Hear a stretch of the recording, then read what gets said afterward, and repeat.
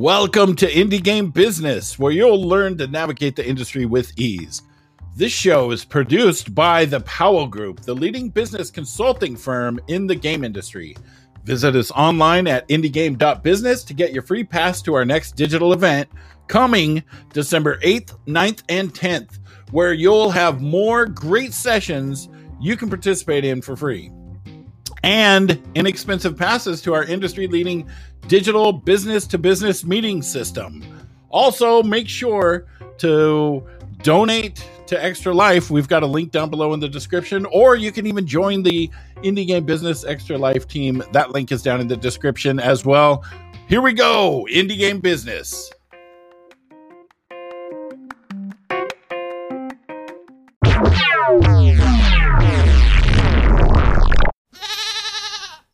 What's up, everybody? My name is Indy, and that gentleman right next to me, that's Mr. J. Powell from Powell Group Consulting, and welcome to Indie Game Business. Yay! Did you see that thing? 2,000 plus industry professionals in the Discord. Well, that's even grown since then. It's 2,500 some now. It's right, and thank you so much. We hit a milestone on YouTube, right? 1,000. Now we're above that on YouTube. Yeah, so as soon as I get around to filling out the forms, then everybody gets to watch commercials now. Yay! I'm sure everyone is so excited. But yeah, we did. We hit 1,000 subs on YouTube and 10,000 hours or however many hours you have to be on there. So very, very cool. And the pennies are flowing. The pennies are flowing. So what so rich. You are so rich. Yeah. You can tell because Jay just wears his hat that a shark bit out the tip of it. All right, so we got Stu Grubbs and Pete Baskin from Lightstream, and we are talking about influencers. Something you're very familiar with, right, Dan? I am wow, and I just saw that we had a post just automatically pop up in the Discord. Some genius programmed that. That's amazing. I'm looking right at it, and it's all poop. And I see that's a great picture of me with my mouth all open and you're smiling. That's progress. That is progress. So, Pete, Stu, welcome to the show. Our highly organized, well-coordinated operation, as you all have seen. And this is coming off our third digital event where we do this for a week. You know, it's not just once. But tell us, we always like to hear how people got in the industry because there is no normal pathway to this. So let's start there. Tell us how you guys got into the industry and walk us through what's led you to where you are right now. Yeah. I can talk a little bit about mine, and Pete, you go ahead after that. But I got started as a writer for a little publication called GotFrag. GotFrag was in the esports business, covering Counter-Strike and Team Fortress 2 at the time. Somebody reached out to me over IRC and said, hey, have you ever thought about writing about hardware? So we started a little publication called GotFrag Hardware that basically reviewed high-end hardware to make you a better gamer to compete in Counter-Strike and TF2 and all those sorts of things. And then GotFrag eventually got acquired by Major League Gaming. And then from there, I head of global marketing for SteelSeries, a company called Asetek that does sealed loop liquid coolers. I mostly stayed on the hardware side of the business and all gaming until we founded Lightstream in 2015. Gaming, hardware, and esports. So what about you, Pete? I'm one of those lucky weirdos who drifted into gaming later on. I was in the cycling industry for a while. I started my career sort of right during that era where brands decided that they should be on social media. So like Stu, I was a writer, but kind of like ad agency side. And then, worked in the cycling industry as a marketer for a while. Worked at a very large cereal company you might have heard of, selling Cheerios and things like pizza rolls to the nice people in the United States. And then sort of by a lucky stroke or a stroke of luck, I sort of drifted into gaming when I started the relationship between General Mills and Twitch. Just because I've been a gamer my whole life, and somebody working on Totino's pizza rolls asked me if they gave me a little bit of budget, what would I do? And I said I'd spend it all on Twitch. And I think this was back even pre-Amazon acquisition. And that went so well that Twitch eventually asked me if I wanted to change teams and come play for them. And I've been in the gaming industry ever since. So I worked for Twitch for a while. I went to Twitter for a little bit and worked on their gaming business. and then spent some time at PlayStation. And then Stu was kind enough to ask me if I'd come work with them, and I've been at Lightstream ever since. So tell us a little bit about Lightstream and what it is that you all do, and give us the high level features, benefits, products. What are you doing over there? We originally set out to build an easier to use broadcast studio. And along the way, I think we became primarily a video technology company. So what we do is we build an easy to use creative suite for primarily focused on the gaming industry when we got started. Along the way, we created several technologies like our cloud-based video engines. So one of the biggest examples of how we've done this over the years was a few years ago, we partnered with Xbox so that the Xbox, without needing a capture card, could stream up to the cloud, where you could open any browser and add on your graphics, alerts, and overlays and what have you.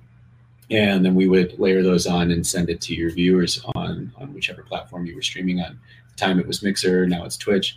But this allows you to, get started streaming your Xbox with $8 instead of buying, a capture card and all the other stuff that you might need to stream a console. So that's where the company basically started, was building this creative studio and then inventing a few technologies. We now power another live streaming platform using our cloud architecture. And then we started working a couple of years ago on something called Rainmaker. The goal of Rainmaker is to give creators the tools they need to understand their audience, speak to that value they're creating, and then engage their audience to support them, whether that be financially or just as a community. So I think we've all known now for like the last 7 or 8 years that streamers and influencers are the new marketing. We used to go and send review copies out to PC Gamer Magazine and CGW and all these things. And now it's very much you've got to have, influencers, but it's a very overwhelming process to get in and get started and understand who you need to be talking to. As an indie developer out there, for those that don't know, give us the rundown on why you should be talking to streamers first, and then we'll build from there. Well, I think particularly as a game developer, streamers represent basically the best advertisement you could ever ask for. It's somebody enjoying what you've created, hopefully enjoying what you've created, and then sharing that with another group of people who are very inclined to also enjoy that. So I think very few times as a lifelong marketer, and I'll let Pete speak to this as well, I think it's very rare that you can find not only somebody who's not just paid but motivated to speak about your product because they're fans of the whole category of what you make, right? But then do that directly to an audience, a highly motivated audience of people who would also like to do this thing. Usually what you do, like if you buy a TV spot, you kind of are looking at a big wide audience and you're hoping that a fraction of those people might actually use your product. But with Twitch streamers or other gaming platform streamers, everyone in the room is somebody who's potentially very interested in what you've made and experiencing it. So it can be dollars well spent. It can be a partnership well spent. You have a knowledgeable person speaking to how great what you've made is, and they're an experienced person. So I'll keep it there. But I don't know if you want to add to that at all. Yeah, there's nothing no kind of marketing more effective than word of mouth marketing, right? You take somebody's opinion, take someone that you trust, taking their opinion to heart. That's the most effective way to sell something on the planet. Streaming is really, typically word of mouth in the old days was 1-to-1 or 1 to a few. Streaming is literally 1 to many word of mouth marketing. And it's like, why you would ever forego that is, it's the most essential marketing tactic in indie gaming, I think, at this point. So as a dev, we always get a lot of questions. It's like, when should I start marketing? When should I start building community? And, our typical reaction, especially on things like Instagram and Twitter, is like the minute you have a screenshot. Now, obviously streaming a screenshot isn't really going to do you that much good, but sure, when you start looking at your overall marketing strategy as an indie team, does it matter? So two sides of this question. One, when should you start reaching out to streamers? And then two, does it matter if you're going to get a publisher or you're going to self-publish, should you still be doing this? But I mean, first, it's like, when should you start reaching out to them?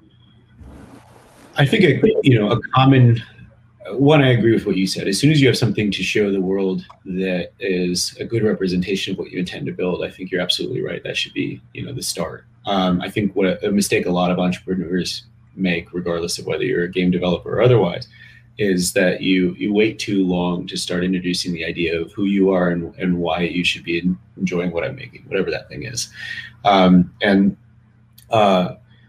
The problem being that you kind of take on this idea that if I build it, they will come. The minute you launch your game, everyone's going to know about it. They're obviously going to want to play it because it's the next greatest game that's ever been made. And so, it's a big world out there right now. It's a pretty saturated market. There are a lot of things launching every day. The struggle to get attention in this world for what you've made is harder than ever.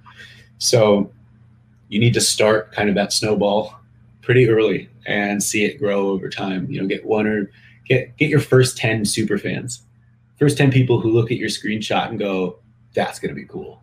That's going to be really, really cool. I'm going to follow and keep up with the updates and all of that thing. One of my friends, Rob, did this really well with his game Dreamscaper.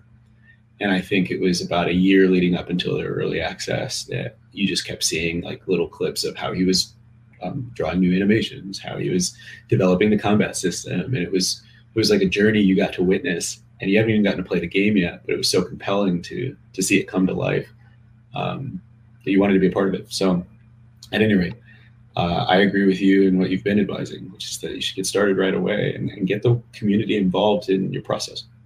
What you're doing. Yeah, to use a relevant example, JT, your background's example, didn't the guys that built Valheim, weren't they releasing videos the entire way, like the whole way they were building the game, like different iterative versions of the product? I mean, it's trite to say that we're in an era where everyone is a marketer, but it's 2021. There are a lot more options out there than Super Meat Boy and Braid on a daily basis, right? Social media, at least, if it didn't make all of us marketers, it made us all conscious of marketing.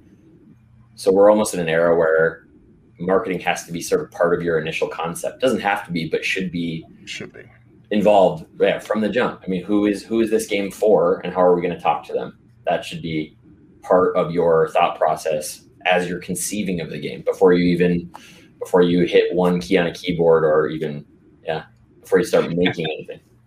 And I would venture to guess, and this will be just a last little tidbit, and I'm not an expert in indie development or indie game marketing, but I would guess that if you're passionate enough to be an indie game developer about a given game genre or game story background or whatever that is, there's probably at least 10 to 20 other people that also find that fascinating. So even if you don't have a playable game yet, or a backstory, or all the other things that would go into making a great game, but you've picked a genre and maybe, like they did with the Viking backdrop of what you're going to be doing, there are people that are at least going to be excited about that. And you can start building momentum and find, people like you that are just as passionate about this, even if it's not a game. So, and everybody, you see all over the news, like Valheim comes out of nowhere. It didn't come out of nowhere. They've right. been working on it very publicly for 3 years, and so it's the stuff that they were doing early on. And, that early on stuff is what's going to potentially lead you to a publisher. And then you get with a publisher like Coffee Stain. And it's like, Coffee Stain is one of those companies that everything they put out does well. So they obviously know what they're looking for and know what they're doing. Right. But that it all leads into it. So, with the Rainmaker stuff in particular that you all have built, who is your primary audience? Is that there to make the streamer's job easier or the developer's job easier? How does it fit in with the current ecosystem? See all of the above, I guess is the answer. Yeah. The answer is yes. The original core here was the idea that this is a collaboration between brands or developers and the creators. The creators want fresh new things to show their audience. They like to, the whole reason of streaming is that they enjoy playing games in front of an audience or sharing or creating video content around it.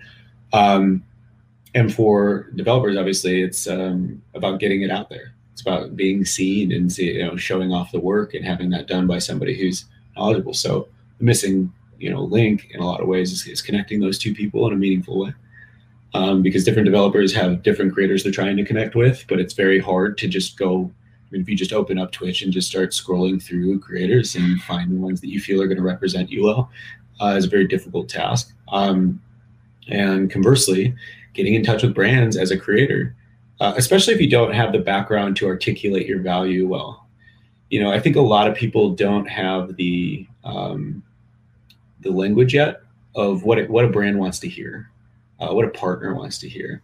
So being able to see data about how you're growing your channel, what games you've been streaming that have been working for you, not working for you, what days of the week are working for you, is really all of that this was based on. Is how do I better articulate the value I'm already bringing? Even if I only have a low amount of viewers so far, those people still show up every week to watch me. So that's valuable. And so how do I articulate that well? How do I articulate the kind of channel I've built, the kind of community I've built?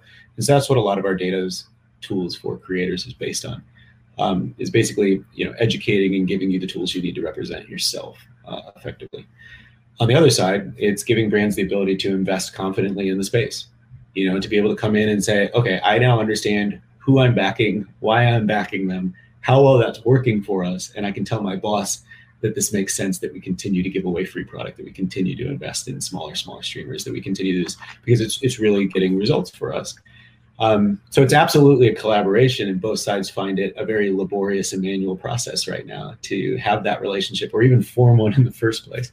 So that's really what it's about. And there's lots we can dive into kind of the nuance of what Rainmaker delivers over time, but that's the general gist of it. It's giving both sides what they need to have a collaborative relationship, as opposed to one made up of guessing and subjective behavior and all that kind of stuff. And as I can tell from our community already, they're making my job easier because I don't have to come up with questions because they are. So I'm going to jump in real quick before everything starts scrolling out of the way. So is it better to build interest before there's a playable product to garner hype, or wait until you have something to provide to streamers to try out and to try to build interest at the same time? I think we already touched on this briefly, but yeah, before, I would say. It's never too early to start talking about what you're building. I think as long as you have a good sort of grasp on what the identity is of what you're building, even if it's not fully fleshed out, if you know what the concept is and who you're building it for, there you go. That's the start of a conversation right there. And conversation is what you're aiming for, right? I mean, the development process should be a conversation with your audience the whole way through. So Nightwolf's got a good question, and Nightwolf, I'm not 100% sure if any of us that are sitting on the stream are the right ones to answer it, but I like the question, and so I want to throw it out there. In the early stages for devs and studios who do 3D modeling and animations in-house, is it possible to work with streamers on a Skillshare relationship? Animation model video for the streamer in exchange for them promoting your idea and growing their community, early stages of design phase and pre-trailer? I would say that it gets a little bit close to that do it for your portfolio thing that is a little bit risky to ask a streamer to do. However, if you are skilled as a graphic designer or a 3D modeler and you can use that to create maybe some brand elements for the creator, then it's just a trade. It's an expertise trade. And I think that's totally fair in this world. I think that's always helpful. So if you're able to kind of create some assets and things like that, then it's more of just like, I can do this, you can do that, let's trade. But I think the rest gets a little bit too close sometimes to doing it for the portfolio. And for exposure. That's what it is. Yeah, I'm very much against that aspect of it. I say that having worked for free for years to get into the industry, but that was my journey and I chose to do that. And I did that to myself, not being asked to do it. So, yeah, I feel like a lot of people undervalue, what they are, because, there's a big thing like on influencers saying, oh, give me free food and I'll promote you. You know what I mean? And yeah. So that's kind of like the reverse of it. But I think a lot of broadcasters and streamers undervalue themselves, because it's your time, your money, your channel, your investment of all of this time. Like, why would you work for thousands and thousands of hours to, promote something for free for exposure. I'm not saying that that's bad. Like, if you're passionate about something, then yeah, if somebody comes up to me with a game and they're like, and I'm like, I love this game, of course I'm going to do it because I want to play it and I'll do it for free. But a lot of the time, you know, I think and it doesn't have to be a bunch of money. It's just some monetary, right? You know what I mean? Some kind of compensation. And I think that's part, you know, there's that trade is something that exists on Rainmaker already. I mean, one of the issues that we wanted to address is that the top 1% to 2% of streamers are really the only people who even get an email from a brand and get a chance to interact and have that conversation. Things like what we do with, you know, our game key campaigns, you know, where you can come in and for $100, launch a whole campaign and upload copies of your game and set eligibility requirements. Maybe you only want to work with creators that have 50 to 100 viewers. Because they have, you know, real conversations going on in their chats that are a little bit more followable than, say, 1,000 people watching a stream. But when a streamer can accept a key, there are rules around that for how many content. So you get a free game, I get a certain amount of content. It's a nice, you know, it's a good trade there. If the streamer doesn't want to do that work, then they don't need to accept a copy of the game, and so on and so forth. So I think, yeah, it needs to be a value exchange on both sides. But we firmly, like, one of the goals that Rainmaker has set out to solve is that small and medium-sized streamers actually create a tremendous amount of value. And when you have the data and automation to showcase that value and articulate it well, it can be not only a supplemental income, but in some cases even, you know, possibly a full-time job. It's just that right now we don't have the data and automation that makes that possible. Really, all the money goes to the top 1% to 2% because it's just easier for a brand to justify the cost right now. And that's what our tools are setting out to kind of change over time. Are there opportunities out there for, I mean, we know brands get involved with, I don't know, for lack of a better word, I'll call them core streamers that are playing, you know, games day in and day out. But the actual game dev subset of, you know, Twitch and YouTube is different. It's a different audience because it's like our show. It's not for everybody. It's going directly to gamers. Are you seeing brand interest in that sort of content where you've got a more focused market that you're projecting to, but it may be a smaller audience in general? Yes. I think you can see this trend most clearly in, you know, this goes well beyond gaming. I'll just put it that way. I mean, you have the micro influencer, as they call it. I think the term almost comes off as pejorative, but I think the concept here is that if I have, you know, a few thousand followers, I probably have a real relationship with that group of people. I probably really have a lot in common with them. They, you know, the fact that they found me and continue to follow me at that size means that there's something special I'm bringing to the table for that particular group of people, whether that's as a streamer or a YouTuber, whatever. So tools like ours allow you to see those kind of niches. And as a brand, I'm now able to, what was possibly impossible to work with, you know, 500 creators because they would all involve, you know, direct contact, contracts and all of that. Now it's possible through a level of automation that says, hey, if you fit within these requirements, if you look at Rainmaker data, for instance, I can see what kind of games I play, what days of the week I stream. But if you fit within all these different things, you're eligible to participate in this campaign, in this effort, and get paid for it. You know, whatever that compensation is. But yeah, it really enables you know, all these your term core streamers to start to really engage with brands that, you know, possibly they wouldn't have been able to otherwise. Before they even have a button, you know, before they even have us. So. Well, we're starting to see more interest in that from bigger and bigger brands, just because this basically the streaming economy and this, like these platforms have existed for long enough now, where we have like confirmable data that actually like tells a real factual story that these small streamers not only provide value, but in a lot of cases provide more value on a person-to-person basis than a giant streamer whose chat messages are just flying off the top of their screen. You know. Yeah, because there's been proven instances where a huge streamer will do a promotion and they paid $100,000 and then they'll get like 17 downloads of the game or something. So let's see, we've got some comments over here. This is interesting. Atreyu says, Dev Studio providing graphic assets for streamers to be used for any streams of that game would be interesting, though. Look at Code Carnage, who always has a themed overlay for every game, increases the immersion and doesn't detract from the game. That would be awesome, but that would mean that they would make like, what are they going to do? Are they going to make assets for every single streamer and make them all different? Which, making assets for a streamer is pretty much a full-time job, especially for someone like Code Carnage. Or they're just going to make like one asset overlay and then give it to all the streamers, which then on the other hand, that would mean that everybody would have the same assets. So but you'd still have, as an indie team, the second option is basically your only option. Right. I'll clarify what I was saying. Nobody would have original content. Nobody would have original assets.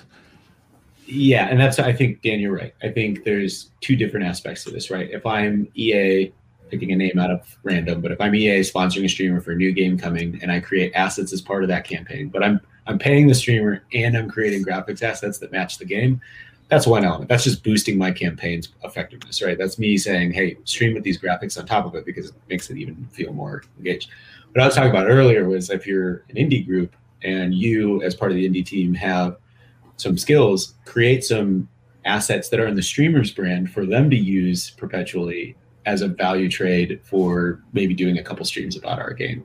But something they can reuse and that actually is kind of independent of the game. It's an actual trade in that sense. So that's like social media graphics or whatever that they can put their logo in or whatever, that kind of stuff. Yeah, totally. But so here's a question. Further your game. Something that's not furthering your game even more. Give them something that's truly theirs to have, and they'll give you in exchange, something that they can offer. Yep. Right. So from Pavel YouTube, does it make sense to give streamers early builds before having a Steam page without viewers' wish list conversion? That's a value prop sort of that you have to do in your head. Again, almost no awareness is bad awareness, especially early on. You're just going to miss if you don't have those conversion levers in place. You're just going to miss out on the value that the secondary value that those provide.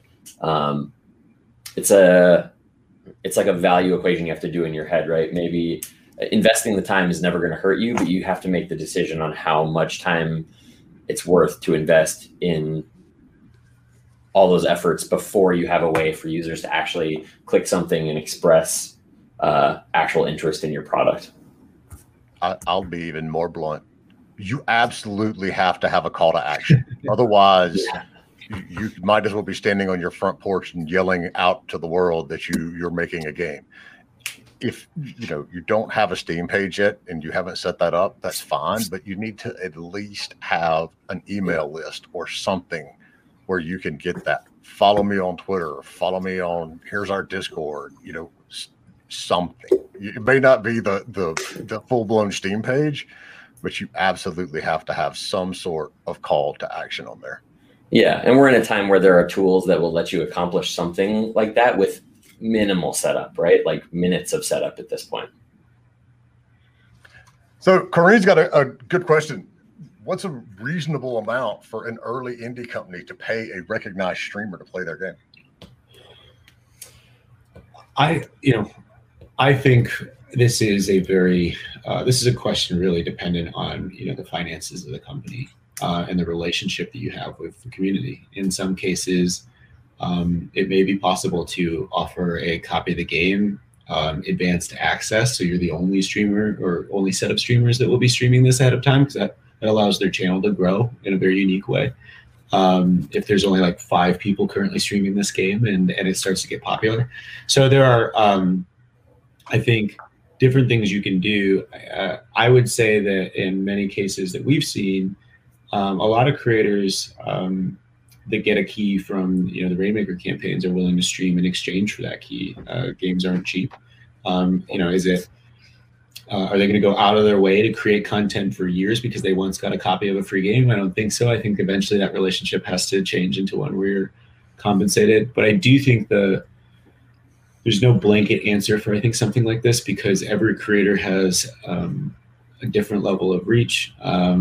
I think every creator has a different kind of audience they've built, and what makes sense for your company to be spending at this time in terms of marketing can change. So I think what's more important is to have a candid conversation about what this is worth to you at this time and where the game needs to go in the next 6 months, and what the creator is. And there are, luckily quite a few creators. And so, what works? There's only for you, a couple. There's a couple. What works for you as a business might be, some creators might be over the moon about it, and some creators may say, "Have a nice day. I'm not willing to work for that."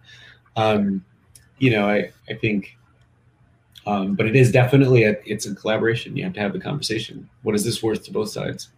Right. I wish I had a more concrete answer saying there is no answer. Everyone's different. And like I don't know if you know this or not, but content creators are kind of wishy-washy on things, right? They suck. They just you can't rely. They're everywhere. Just don't. Listen, let's not use blanket terms for streamer. I don't like to see you guys beat yourselves up. We're creating content right now. Yeah, there we go. That's a good comment. Be very transparent and upfront about what you're offering. There you go. For sure. It's like, hey, I'll give you some keys. Here's some keys. Sometimes for me in the past, I would like some things I would want to be paid for. Sometimes someone would be like, hey, you want to do this? And if maybe I know them, and I'll be like, sure, dude, I'll check it out. Hook me up with some keys and I'll do a stream of it, and for no money. Ryan's actually my co-founder at Livestream. And so can I ban him? I can't ban him. Oh, yeah. Yeah. But, Corinne, I'm sorry if I'm mispronouncing your name, but I what I will say is further to what Ryan's point is determine what the value is for you as a team. What is our budget? What can we afford to do while keeping everyone employed and moving forward and all of that stuff? So what is our budget, right? And then be extremely transparent with everyone out there. Say, look, we are willing to pay a couple $100 for 3 or 4 shows, or $1,000 for a month and a half of content, whatever that is. You're fully within your right to publish that out and saying, this is what we're willing to pay.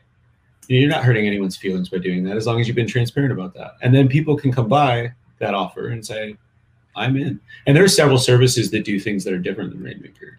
There's things like Noise GG, where you can offer up a bounty for streaming your game, and like all these kinds of things. So whether you're doing that through Rainmaker or Noise or one of the other things, if you're just transparent about it and put it out there, there's somebody who's probably going to come along and go, you know what, that's a healthy amount of money for me. I really enjoy making this content, and I fit these requirements. I'll do that. That sounds fun. Oh, we got where we've seen a lot of, some of the more famous explosive growth games. It's like Among Us. It actually it hit that big spike from a Brazilian, streamer, not from somebody in the US, the UK, Canada. Slay the Spire got a gigantic boost early on because of a streamer in China that randomly picked it up. So don't be discouraged if you've only got, $1,000 to spend, and you're looking at some of these campaigns and it's like, okay, well, this person wants $10,000 to do an episode. Money's different all over the world, and a good audience is a good audience. So there's no reason why you shouldn't at least put it out there and be transparent about it. So yeah. Right. The only thing people are going to get mad about is like when what's being paid out, it doesn't match what I was promised.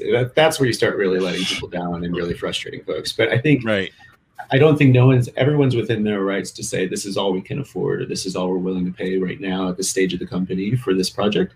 Is anybody up for it? And you're not hurting anybody by doing that. It's one of the things that makes the whole streamer economy marketing strategy this entire ecosystem so interesting to people like me who like to sit on the outside. Because it's like, I've been waiting ever since the whole Campo Santos PewDiePie thing, where they just, put in the DMCAs and the violations against it. It's like, there's a very unique relationship between developers and publishers and streamers. And you don't know from that streamer point of view, while we're all my brain's working faster than my mouth is. Hold on one second. While, as indie devs, you're sitting there and you're like, I only have $1,000. I don't know who to find. I don't know what to do. On the flip side of that, there's a risk reward mechanic for these streamers as well. They're all discoverability on Twitch is just as bad as discoverability on Steam. So, up and coming streamers need to be doing something that's different. They know if they go and we're just doing an Among Us, stream, well, there's 1,000 or 10,000 other streamers doing the very same thing. But if they're seeing your game and it's something interesting and something new, they may be willing to take a risk for less money up front because it's going to give them an edge in their marketplace. I'm fascinated by this whole, and I have been for years, the whole dynamic between the streaming community and the game developers, because you've got some that are like, I know publishers, to this day that, when a streamer approaches them, how much will you pay me to stream this game? The publisher's like, I'm providing content that we paid for your channel. You need to be paying me. And, right. I remember that. Well, this is where we get into, and I think Trey's actually asking a question that's very similar to what we're talking about right now. About, at what point do you start asking for payment over just getting a copy of the game? And I think this is where I was getting at with the very first thing I talked about with Rainmaker was how do you articulate the value that you've built into your content, into your channel, into your audience, and vice versa. As a brand, I think it's super important before you start approaching influencers. What is your goal? Is your goal more game sales? Is your goal more social media follows? What's your goal for this campaign? And then measure against that. And that's what Rainmaker for Business does. I mean, we have some of the top gaming brands in the world subscribe to our platforms. They can come in and say, hey, last week when we ran that campaign, we saw this much more content created. And then they have internal sales data that they have on their side to say, oh, that actually turned into more social media follows, more game sales. But if you come in and kind of just take the shotgun approach of, I'm going to pay streamers and I want results, and I don't know what those results are, I'm just always unhappy, and I'm always going to complain about streamers, and vice versa, the streamers don't know how to articulate the value and they feel underpaid, but they never said, hey, by the way, my Twitter gets 400 or 4,000 engagements per tweet, and you never articulated that to us as a brand. They might be underpaying you for the value you're creating. But whose fault is that if you didn't articulate the value that you bring effectively? So the goal is that Arsenal's not part of Rainmaker. Rainmaker provides the stats you need to be able to represent yourself as a streamer. Rainmaker provides the stats you need as a brand to say, what are my goals? How am I measuring against those goals? How much should I be paying the creators who are supporting me? I think, you end up in a mess when nobody really knows what they want and nobody really knows how to measure it. And that's where I think those challenges you talked about really come to life. And there used to be a specific formula that companies used. I mean, well, it was pretty much viewership. Yeah. It was no, not even. It was a penny per viewer minute. So if you have 60 if you have 100 viewers, so you get paid per viewer a penny a minute, right? And then they would just average that out over the whole time. I'm sure it's a little bit different now. This was like a year ago. When I was concerned about that kind of stuff, but I mean, and it would go up and down. It would just depend but then like you were saying, there's also depends like on your social media, maybe someone is a live streamer, but they have a TikTok that just gets massive amounts of views, but their live stream is not yet. And maybe you can get them to create, depending on the contract, content on Twitch, content on TikTok, Facebook, whatever other social medias, whatever that kind of stuff is. So we got another question right here that I had passed up. I'm sorry, Giacomo. Giacomo says, does it make sense to reach out to small streamers with my own money, or is it just throwing money out the window? He said with a budget of $1,000.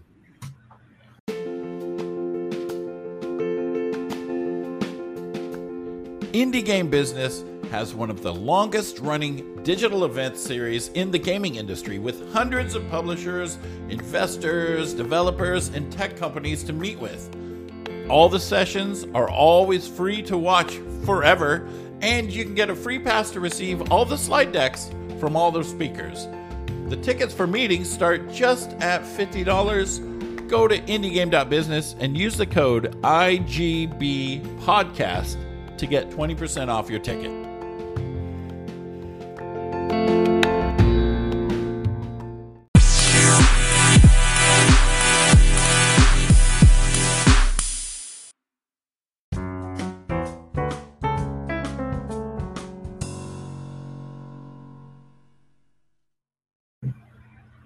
I think it really depends on how articulate and confident you feel in your ability to evaluate creators and their audiences. If you feel like you understand that business well and you can approach these streamers, understand that they're going accomplish whatever goal that you set out for that given campaign, then yeah, I mean, I think working with, reaching out directly to creators is a great way to engage them.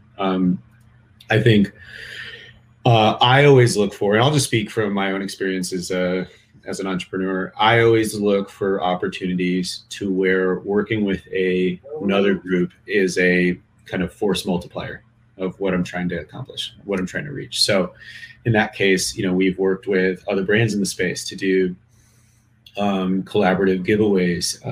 We've worked with other brands in the space to do streams together. We worked Batissimo is another streaming tool that's out there in the world that we did a stream where we talked about the industry together as two entrepreneurs building products in the space, and that got quite a bit of viewership. So my point being with all of that is when you're trying to do marketing on a budget, I think direct spend can sometimes be more difficult than, say, buying a tool that distributes maybe 100 or 200 copies of your game.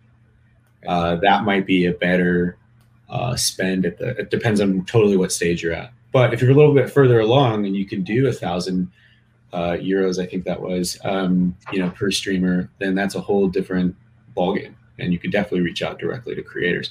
I would always recommend finding yourself a data tool that allows you to measure the effectiveness of the outreach you just did, whoever that is for you. Obviously, I'm going to be biased and recommend, Rainmaker, but there are a few out there. So if you're on a really tight budget, there are a couple free products out there for Twitch only data. So if you're only working with, Twitch small creators and you only need, you're trying to look at as an entrepreneur myself, I totally get using the free tools and trying to get everything you can out of things. So I always measure though.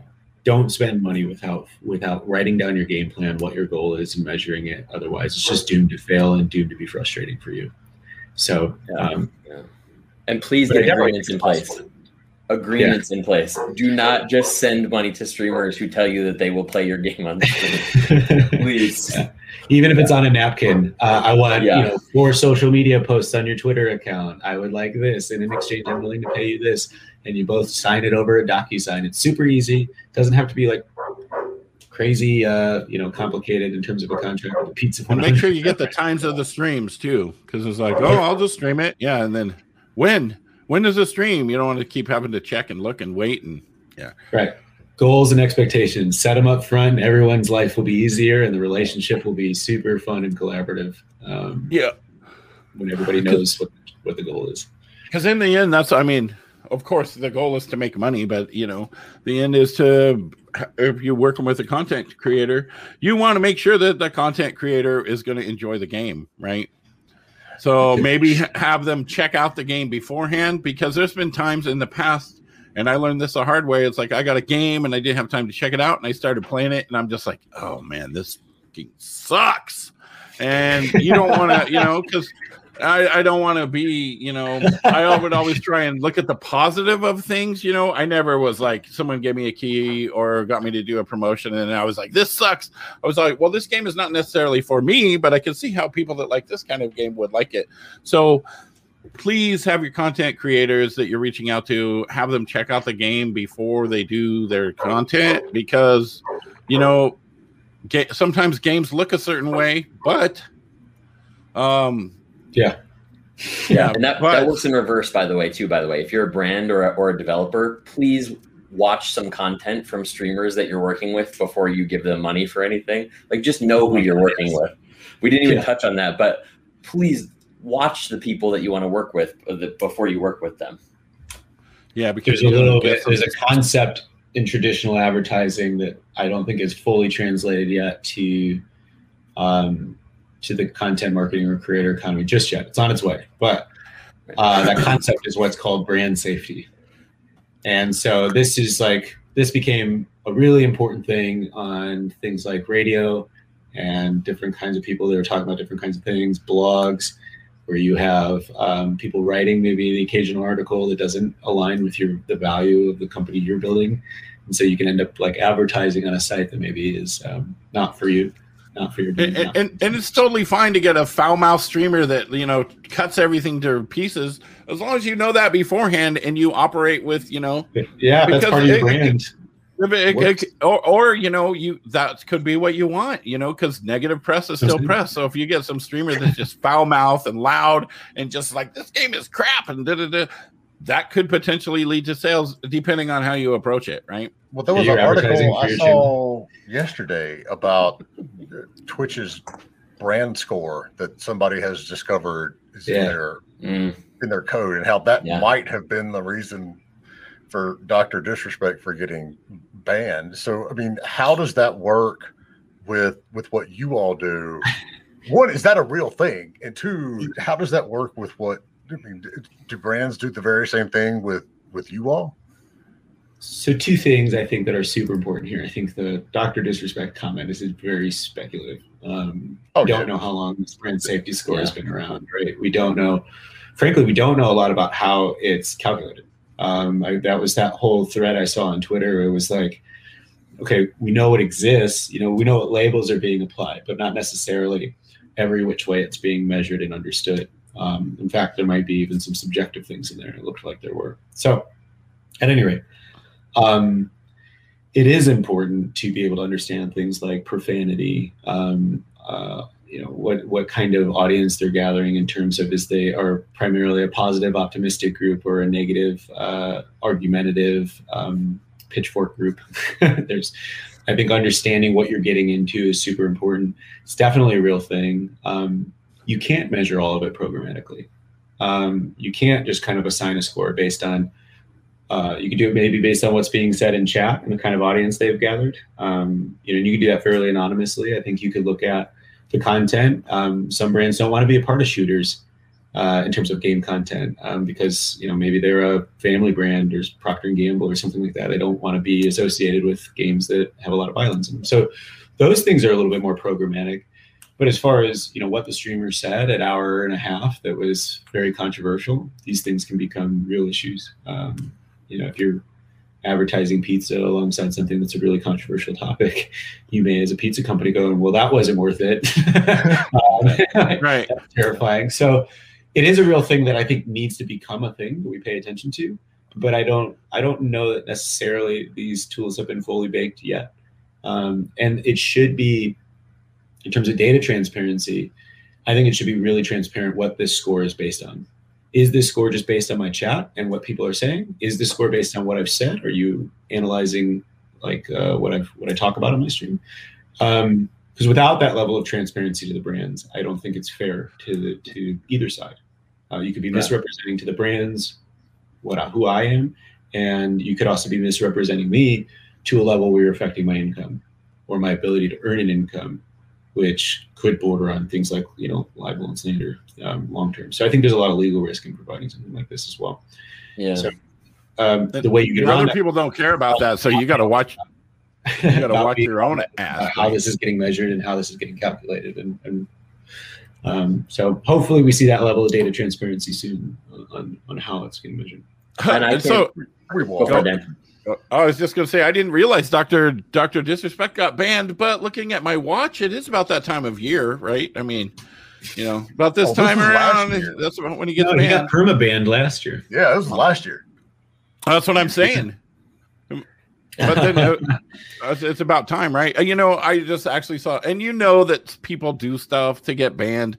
There was someone arguing on Twitter, oh my God, they banned my Twitch account because their name had BX TCH, which obviously is bitch, and they're like, I can't believe they did that. It's freedom of speech, and I'm like, you did that just for the attention, so you can complain about it, and then everyone go, oh, poor baby, but whatever. I think it's people silly. often confuse freedom of speech with I can say whatever I want and people shouldn't be right on it. Well, freedom of speech is for the government. It's not for a platform that a company owns. They can choose. If they don't want people to say the word "the" on there and they ban them, it's their choice. You know what I mean? Right. Anyway, I don't think. We don't need to get into that. But circling back to what we're, I think Nightwolf has a good question. Yeah. Well, we had it. Okay. Yeah. Nightwolf. Bam. There you go. Again, I think this goes back to what your specific marketing goals are. I think one of the things that we've found really successful, we've worked with streamers significantly, but when we wanted to promote a specific feature or aspect of what we built, we found going on YouTube and finding people that create tutorials about a given type of content or whatever, was great because that person got to make something for their channel that might become a how-to for our product, which means they'll probably get a lot of views out of that. But it's also evergreen content that lives on forever about our product, how it works, and so on. So it really depends on kind of what your goal is in that given moment. Is this about getting a few new audience members to take a look at this, and then hopefully you reuse that play content for your own marketing and whatnot? Or is a YouTube strategy with some evergreen content on this channel going to be better for you? So really depends on what the goals you've set, I think, for that particular moment in time. Looks like we're getting a raid here. Who is that? What raid is that? Oh, there's so much, is it? It's an energy raid. Thank you for the raid, Pro Chessy. Goodbye, all the questions. One of the questions that I keep coming back to, and if we just have so many wonderful tangents that we go on in general, from the basic level, how do indie devs identify the right streamers? Okay, this is going to sound, I think, a little bit self-promotion, but I think there's a real answer here, and it's relatively cheap. So one of the things that we launched in January was our game key campaigns, instead of only being available in our $1,000 a month plans, are now something you can sign up for $99 for the month. So if you want to do a 3-week promotion of your game, for $100, you can upload a bunch of copies of your game. You can set eligibility requirements for that campaign. We help you promote it. You promote it yourself. Streamers can come sign up and get a free copy of your game and whatnot. Everybody who accepts a key, the key that you gave them is now tied to their Twitch account and is in a report for you to look at. And here's where I'm getting to what you just said, what you just asked about. After a couple of weeks of them streaming, of all these folks who got a free copy of the game streaming, you now have a list of who streamed your game the most, how much audience they gathered, each of their streams broken down by viewership of your game. And you can really start to understand who was most effective for helping promote your game from a content perspective, from an audience perspective. And I just think that makes like this one-time thing you bought and campaign you ran becomes your just like, you just print out this platform and you've got your top 10 streamers right there who are clearly fans because this guy streamed 40 hours of your game over the last 2 weeks. You know, this right. person, this woman streamed another 20 hours. And so you really get an idea of like, not just who is good at streaming your game, but clearly seems passionate about your game because they've created so many hours of content. And I think that's the most important thing you're looking for early on, right? Is like, who's just as passionate about this thing I'm making as I am? And so, I think there's a few different tools out there that do this, but we just made ours incredibly affordable. And I think that concept is really how you identify your first 10 streamers.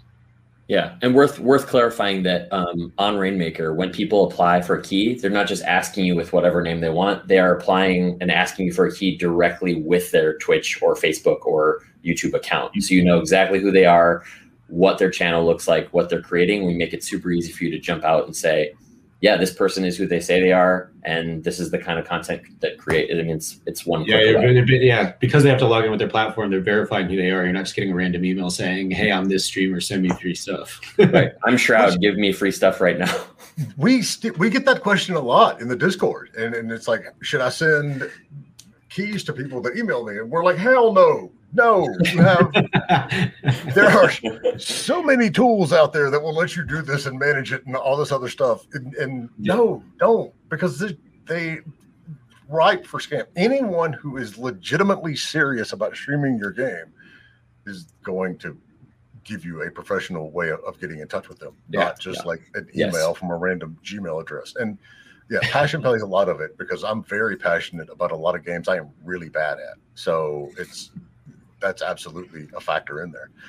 All right, so we are coming towards the end of our time, but if you've got any other questions on how to work with streamers and best practices and all that sort of stuff, absolutely pop them in chat. We'll get them answered as we have time. And Pete and Stu are also on our Discord, so you can go to discord.gg/indiegamebusiness, and they're there to answer questions too. So let's look at basically streaming as the ecosystem, the market right now as it stands? I mean, y'all are obviously pulling in data and seeing a lot of stuff that the rest of us don't always get to see. Sure. What sort of Magic. trends? Yeah, what sort of trends are you all seeing? You know, what's changing? What's evolving? What's the next new thing? Because this is an area of the industry that evolves very, very quickly. What's coming up? Yeah, I think we're starting to see a little bit more economic opportunity available to creators that aren't the top 1%. Yes. And I think that's really powerful. There are nowadays dozens of tools out there that give creators new ways to see opportunity, which I think is, and historically has been something you don't really see a way to support yourself doing this, until your third or fourth year, which can be very frustrating. So recognizing that there's value along the journey and not just at the end of it, I think that's one of the biggest shifts I've seen in the last few years is just people coming up with creative ways. I think there's a company called Nexus GG, which lets you run your own game store, which is super powerful. So if you're playing a game and somebody wants to buy the game you're playing, you actually get credit for that. So it gives you one way to earn some money. There's sponsorship platforms. There's bounty type platforms. There's all kinds of ways that, even if you only have 20 to 100 viewers, you can start making some money to continue to enhance your stream, supplement your income. And, a lot of people don't, necessarily realize it. I think it's been articulated more recently than before, but, this, for lack of a better phrase, this kind of middle-class streamer is growing, where you don't have to be the elite of the elite to make a healthy amount of money doing something you love. And I think that's really the power of the creator economy and how it's evolving, especially over the last 2 years. So Nightwolf's got a question. Is there a significant difference between working with a standard webcam streamer and a VTuber, a virtual YouTuber? So one, what the hell is a VTuber? And then two, Nightwolf's question.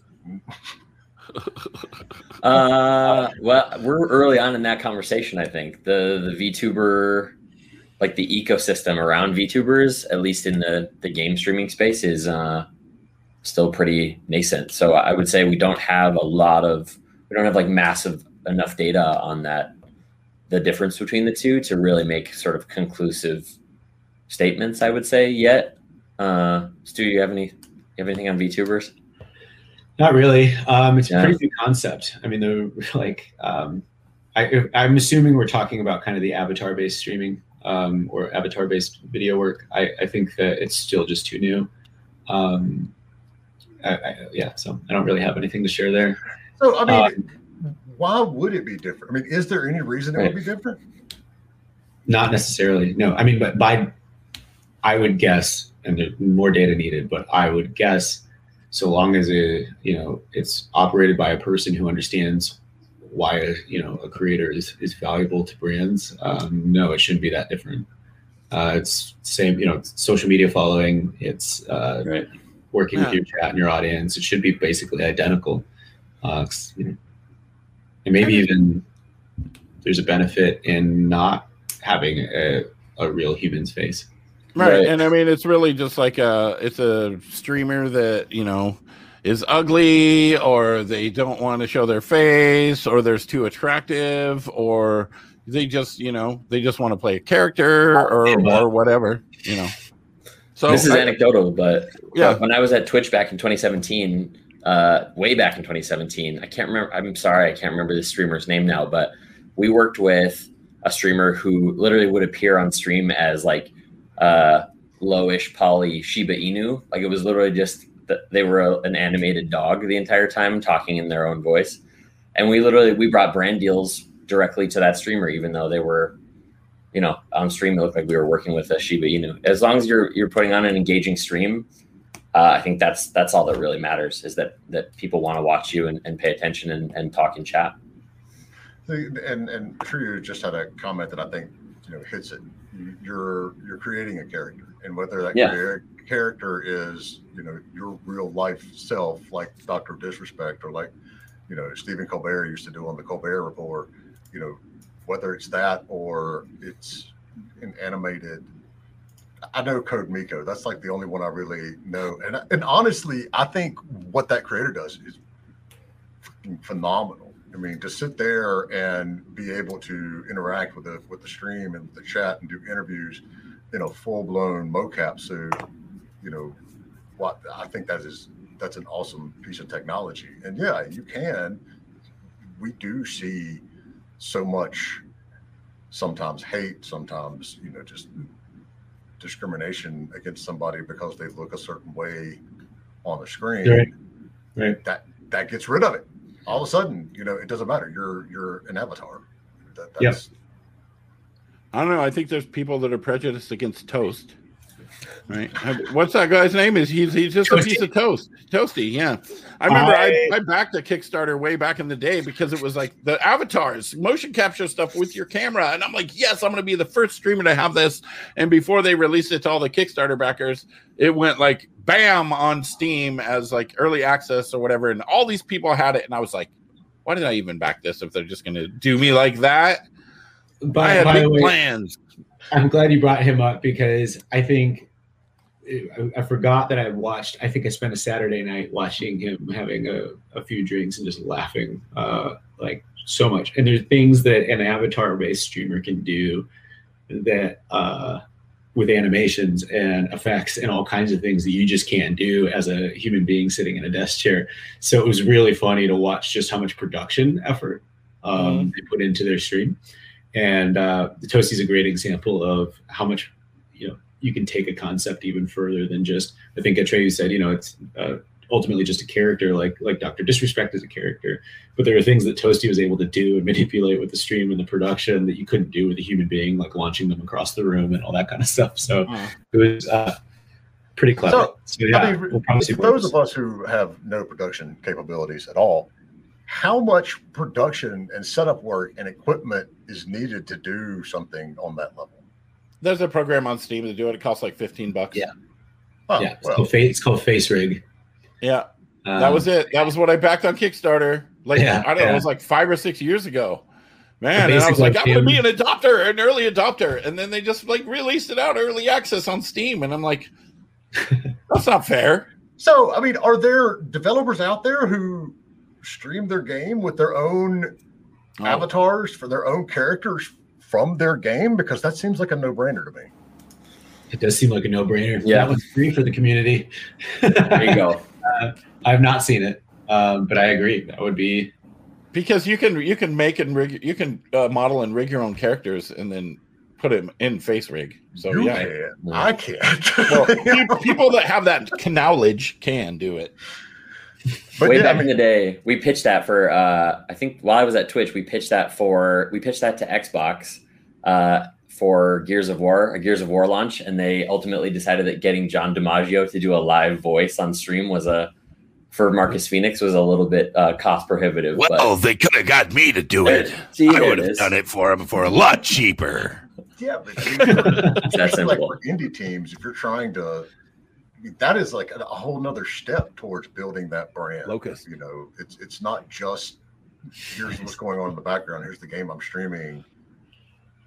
That's just, I don't know.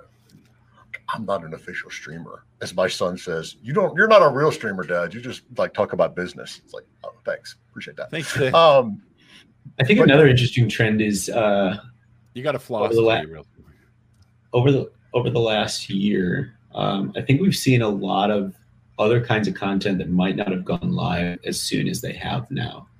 I think we saw things like concerts being live streamed before the pandemic, but we didn't see every individual artist going live.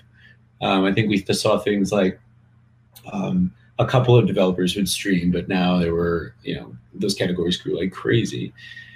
So what I find interesting is the non-gaming content through the pandemic is just like kind of getting windows into new worlds, new types of content. There were a couple of categories that might have, maybe gotten smaller, like IRL and travel streams, but there are a lot of new categories that I felt like were really, really exciting. I know that, the music category in particular was really interesting and powerful for me this year. Just really enjoying seeing artists in their native habitat, making music, jamming out, like more, and way different than a concert. they weren't performing. They were like, literally, I'm going to sit here for the next 6 hours and make a new song. And to be able to see that process and just enjoy that, as opposed to the always fully produced version of your favorite artist that you would see. You usually just see the concert, the end result, not necessarily the journey, which is pretty cool. We should market this shit channel as that's it. You're seeing like what we're doing live. This isn't, there's far more post-production that goes into this. Now, I have my ukulele that I just got from Hawaii. I could break out with that, right? Perfect.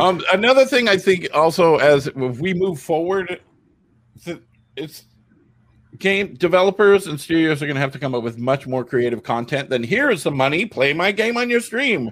There was a stream that happened recently where a kid, the guy went out and he's like, yeah, my grandfather buried this chest out in the desert with like Pokemon cards from the 90s, and then they had an excavator and they dug all it up, and then it came up and he's all like, what, this isn't Pokemon cards, this is some crappy show that didn't do well. But it was like he had all these cards created for it. And then the next segment was him standing there with like the director of some science something, and they're opening geodes, right? So the whole point was it was a science promotion. But really, I mean, they're out there with a team and excavators and all kinds of stuff. So that's cool. Have you ever actually opened a geode? I have not. Be careful where you do it, because it basically creates rock shrapnel and caltrops effect, natural caltrops wherever you do it. My son did one right outside my office in the driveway, and I couldn't go down there barefoot for like 6 months because it was constantly like geode shrapnel everywhere. Good to know.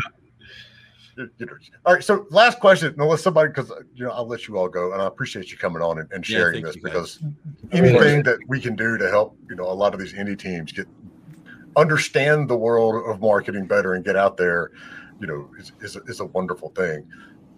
Are you seeing any? I mean, everything is basically Twitch, and then some YouTube for pre-produced stuff. Twitch is live stuff.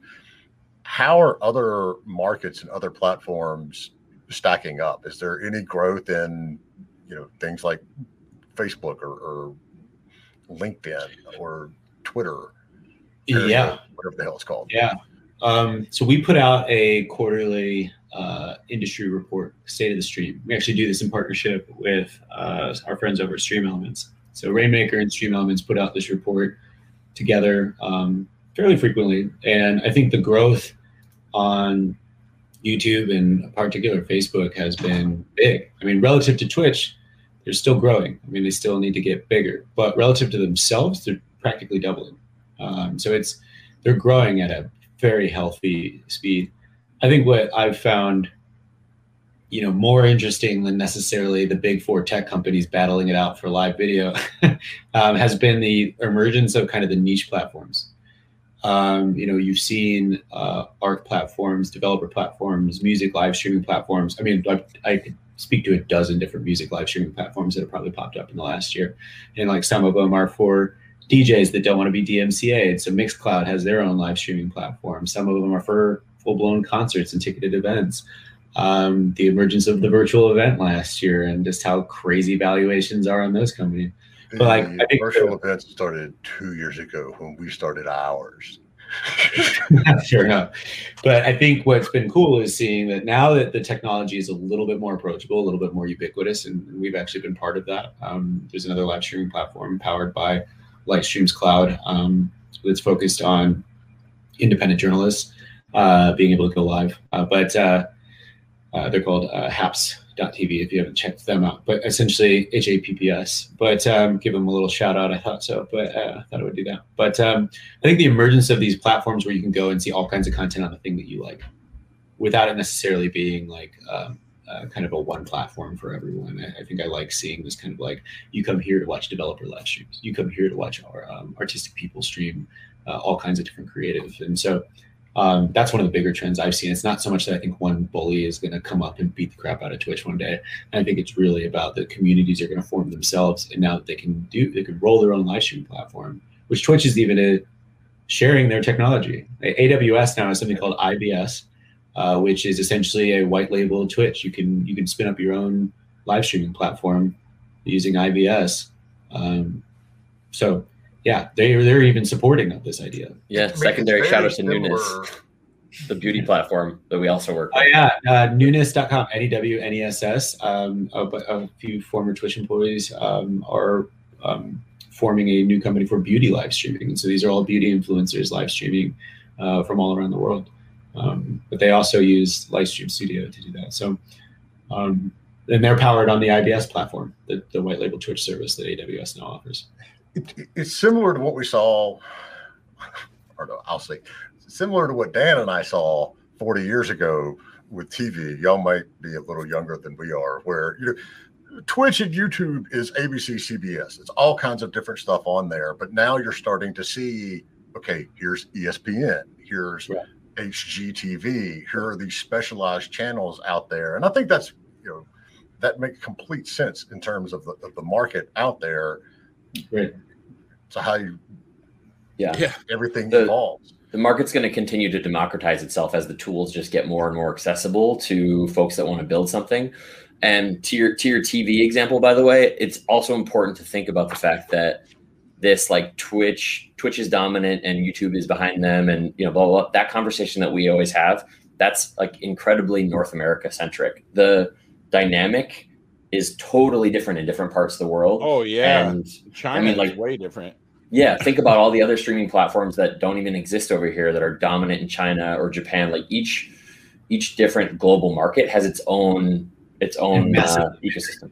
Yes, the North American market doesn't hold a candle to the global live streaming market yet. I mean, it is just so enormous. Due to sheer number of people, but also it's just very different how they monetize the platform, and streamers give streamers new tools and stuff. It's pretty powerful. But yeah, I think that's one of the reasons that we chose very early on in the company is we started to build studio, and we started building big technology for other people to build studios, if they wanted to, or manipulate video in the cloud based on what we had created. We started to build Rainmakers so that brands could confidently invest in the space, that creators could have the tools they need to look good, understand their audience and all that. We said we always want to sit on the side of the table as the creator, give you the tools you need to make great content, be successful at it, and so on.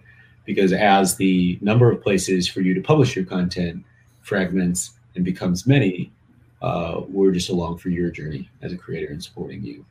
And we're not necessarily wholly bet on, say only YouTubers or Twitch, as a whole. And if you decide to kind of pick up and move one day and go to a platform that's more in line with the kind of content you're doing, you can still take us with you and we can work together. So I think, we're going to see a big fragmentation. So we get one last question in here, and then we'll let y'all go. So how can, questions is a separate question another time, how can streamers or content creators help indie devs more, not just limited to streaming their games? It's something I'm quite interested in as a streamer myself. That's a very good question, and one we don't usually look at. So what are your thoughts there? Mine? I think understanding the story, not the story of the game itself, but the story of the entrepreneur, understanding why this person's making that game, what their goals are for that game, what story are they trying to tell, and why is that meaningful to them. I think we all respond, at the end of the day, most of what we learn, most of how we communicate is through the art of storytelling. And so it becomes more than just showcasing the game, right? It's like, why did this thing get built? Why did this person arrive at this moment in time to build it? Why did they care so much about this type of story, about this message they're trying to get out? And being able to articulate that well totally changes how you identify with the game. When you learn that, like, I think everybody had the same reaction learning that Valheim was being built by 5 people.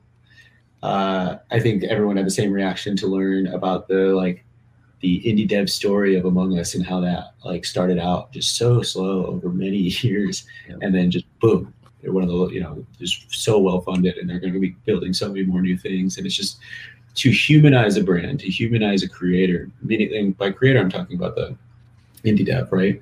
And to tell their real story, and not just be like, yeah, here's a new game. It kind of it's great, I guess, and really talk about it. I think is really how you start to both you as a content creator become a better storyteller your audience now identifies not only with you, but also this piece of content that you're promoting. It really changes it. I think it changes the promotion dramatically. It changes the line. So I would say if there was one thing, that would be mine. That would be my recommendation, is really get to know what you're supporting and what you're promoting and what you're telling a story about.